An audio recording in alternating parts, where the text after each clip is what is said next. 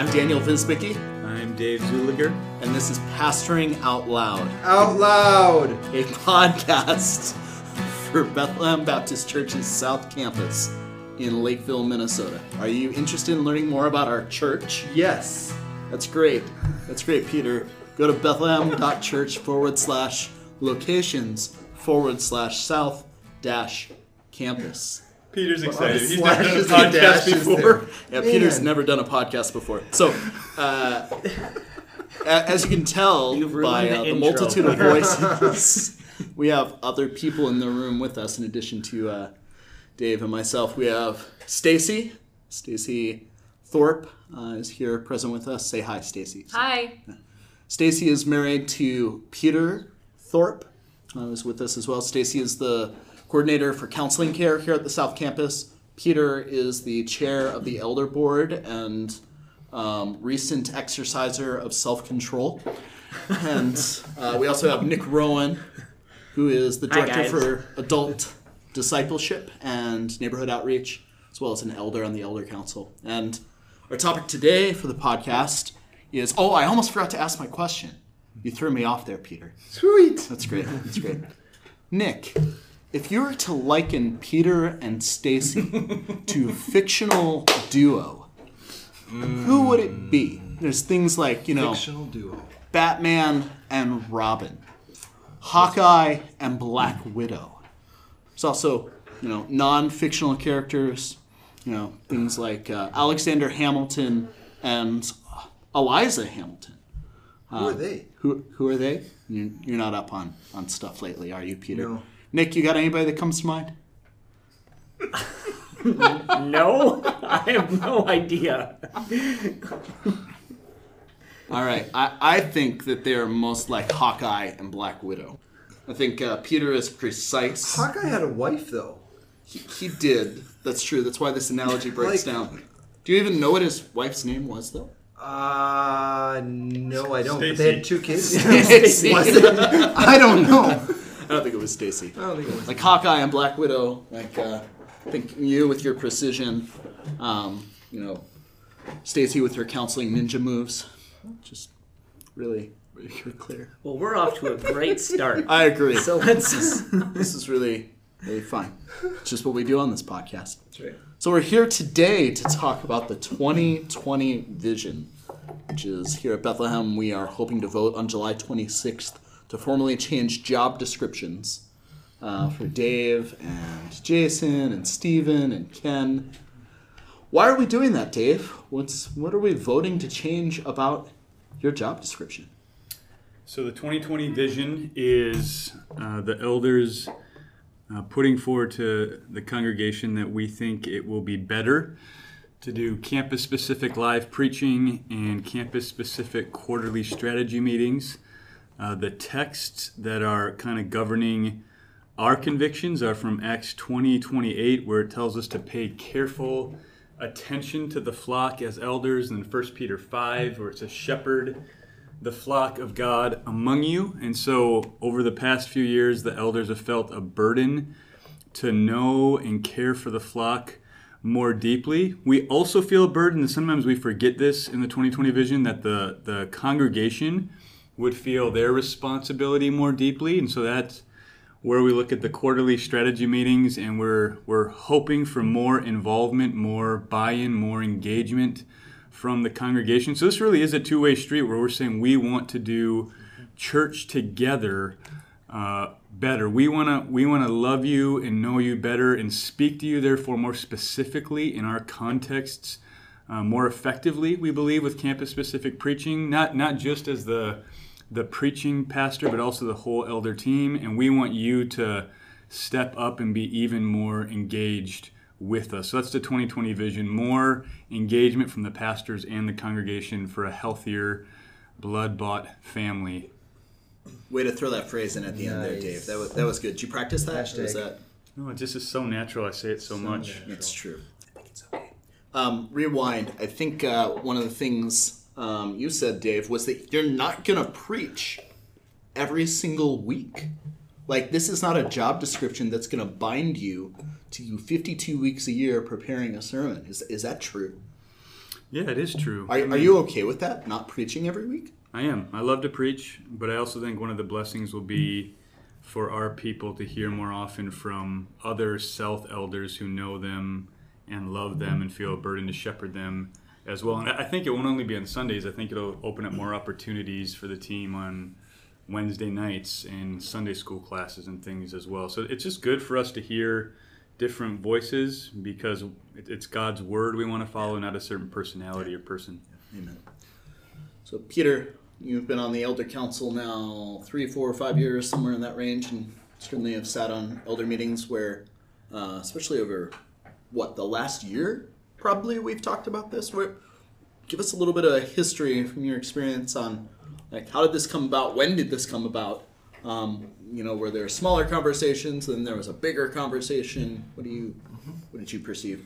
Yeah, I think I joined the council in the spring of 2016, and there was an elder retreat in the spring of 2016, and we talked about how we're doing with shepherding our people. We talked about how we're knowing our people, how we're caring for our people, and we had a good discussion, and we had a similar discussion probably 13 months later in August 2017, and from that we kind of said, okay, we need to do something. We can't just talk about this, and so we worked on it for about 6-7 months, and in early 2018, then we rolled out our a little bit more of an intentional care plan.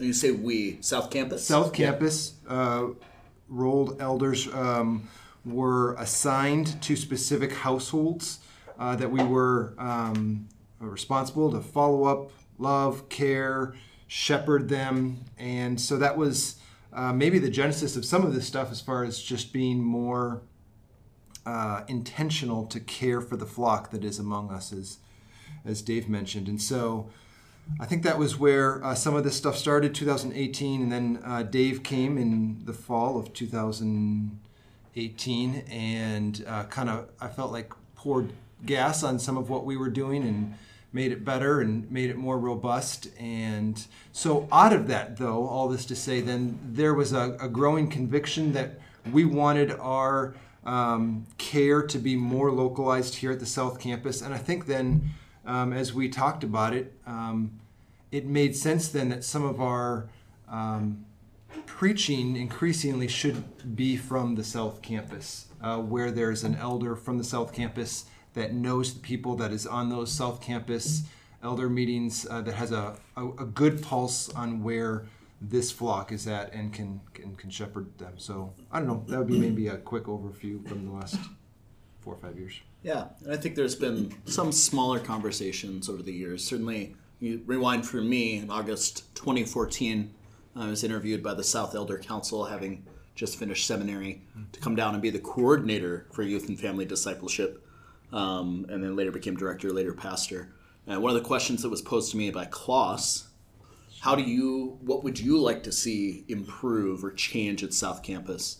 And in not so many words, I essentially said, it would be great if we had more ability to speak from the pulpit to our own contexts, whatever that might look like. It would be great if we, as individual campuses, could handle a lot of our own business at our own business meeting. So certainly for at least coming up on 6 years. I don't like that term, business meetings. Strategy meeting, family meeting. Yeah, family meetings. Yeah, family meetings. Family meetings. Yeah, we're having one of those here tonight. Yeah, family meeting. This will be published well after that happens, but hoping that we continue to see each other more like a blood-bought family in our own context. So these two changes constitute what the 2020 vision is right now.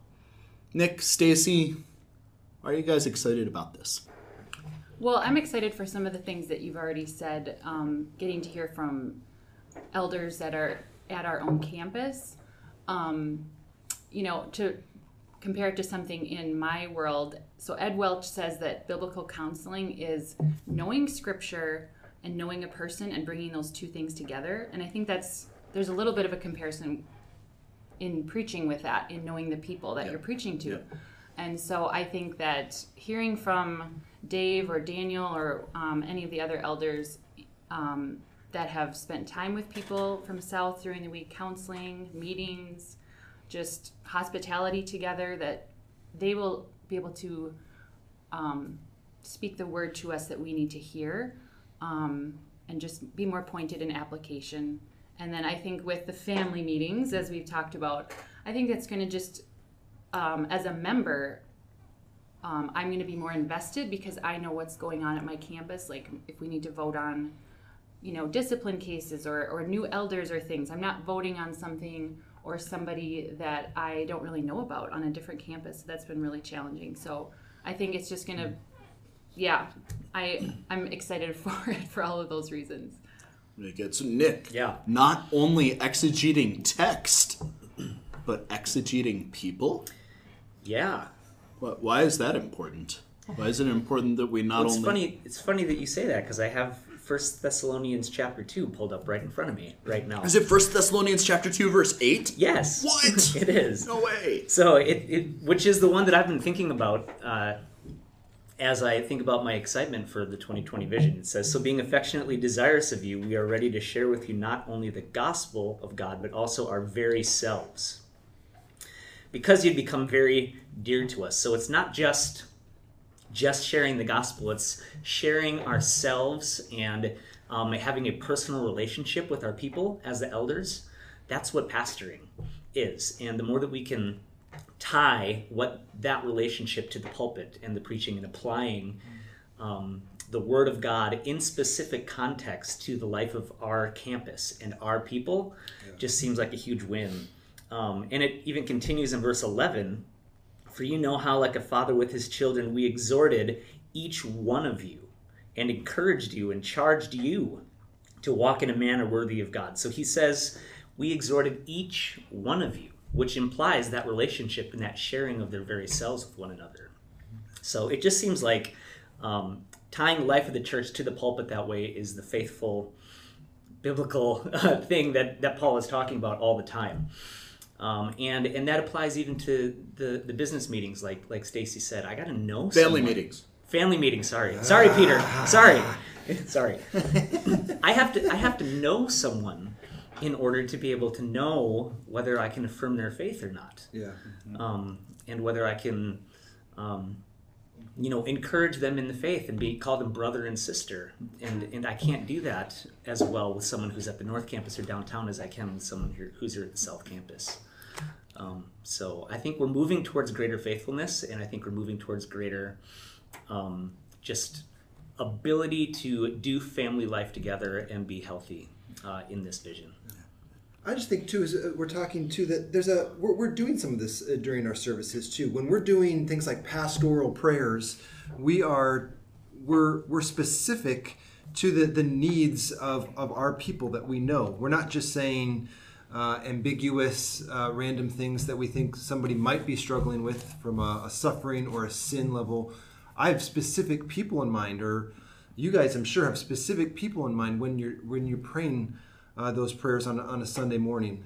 So we're already doing some of this in our services, and I think preaching is just another way during that service that we can be doing some of these things. Yeah, in our pastoral prayer, Yep. we are praying for people I just did it last Sunday. I prayed for multiple people, healthcare workers and others. And I think we're regularly doing that. It's just we're extending that sort of intentionality and contextualization really to now the pulpit and to our business/family meetings. Family business meetings. Oh, I love that. How's every business? So Dave, talk a little bit about if this vote goes through and your job description changes, what might it look like going forward as far as what will be preached on? Are you thinking exposition through books of the Bible, occasional topical series, just whatever you felt like on Saturday night, after, you kind of prayed and prepared real fast? What are the options, or what are you thinking as lead pastor and potential, now preaching and vision pastor for South Campus? Yeah, my conviction is that it's most helpful for the diet of the church to just be preaching through books of the Bible. I think it's helpful to go between different genres, not just Old and New Testament, but epistles and gospels and different genres to get. Apocalypse. Sure, maybe at some point we can do some of that. And just to preach the full counsel of God. I love seeing how the Bible fits together. I love seeing the storyline of the Bible. I think it helps people. So a lot of what I did at Sojourners when I was there for 5 years, preaching most Sundays, was Old Testament, then New Testament, and then occasionally you do stop and you grab a topic that you think is relevant for your people. So maybe you do 4 weeks on prayer, or we did a series called By Grace You've Been Saved, where we talked about what's the order of salvation and why does that matter for our church and what we believe. Every sermon we preach at Bethlehem is going to be expositional, meaning we're going to preach from a text, and we're going to try to get the main point of the text, even if we're preaching through a topic or a series. So even when we talk about that, we're always going to be text based, and I'm just excited to settle in and preach through some books of the Bible and let the Word speak to us wherever we're at that week. And it's just amazing how often it's timely. We're in this season of COVID and lots of questions about things. And this week, because it's the next text, I get to preach on submitting to the government. And so just the Lord will providentially take you where He needs to, like He does in our devotionals, like in the life of the believer. But I just am a big believer on go through the books of the Bible. It makes you deal with things that you otherwise might not be prone to. It keeps you away from hobby horses, and it helps you with the full counsel of God being proclaimed. Good. Amen. So that's the change that we're hoping to make on July 26th, formally, by changing Dave's and the other pastors' job descriptions.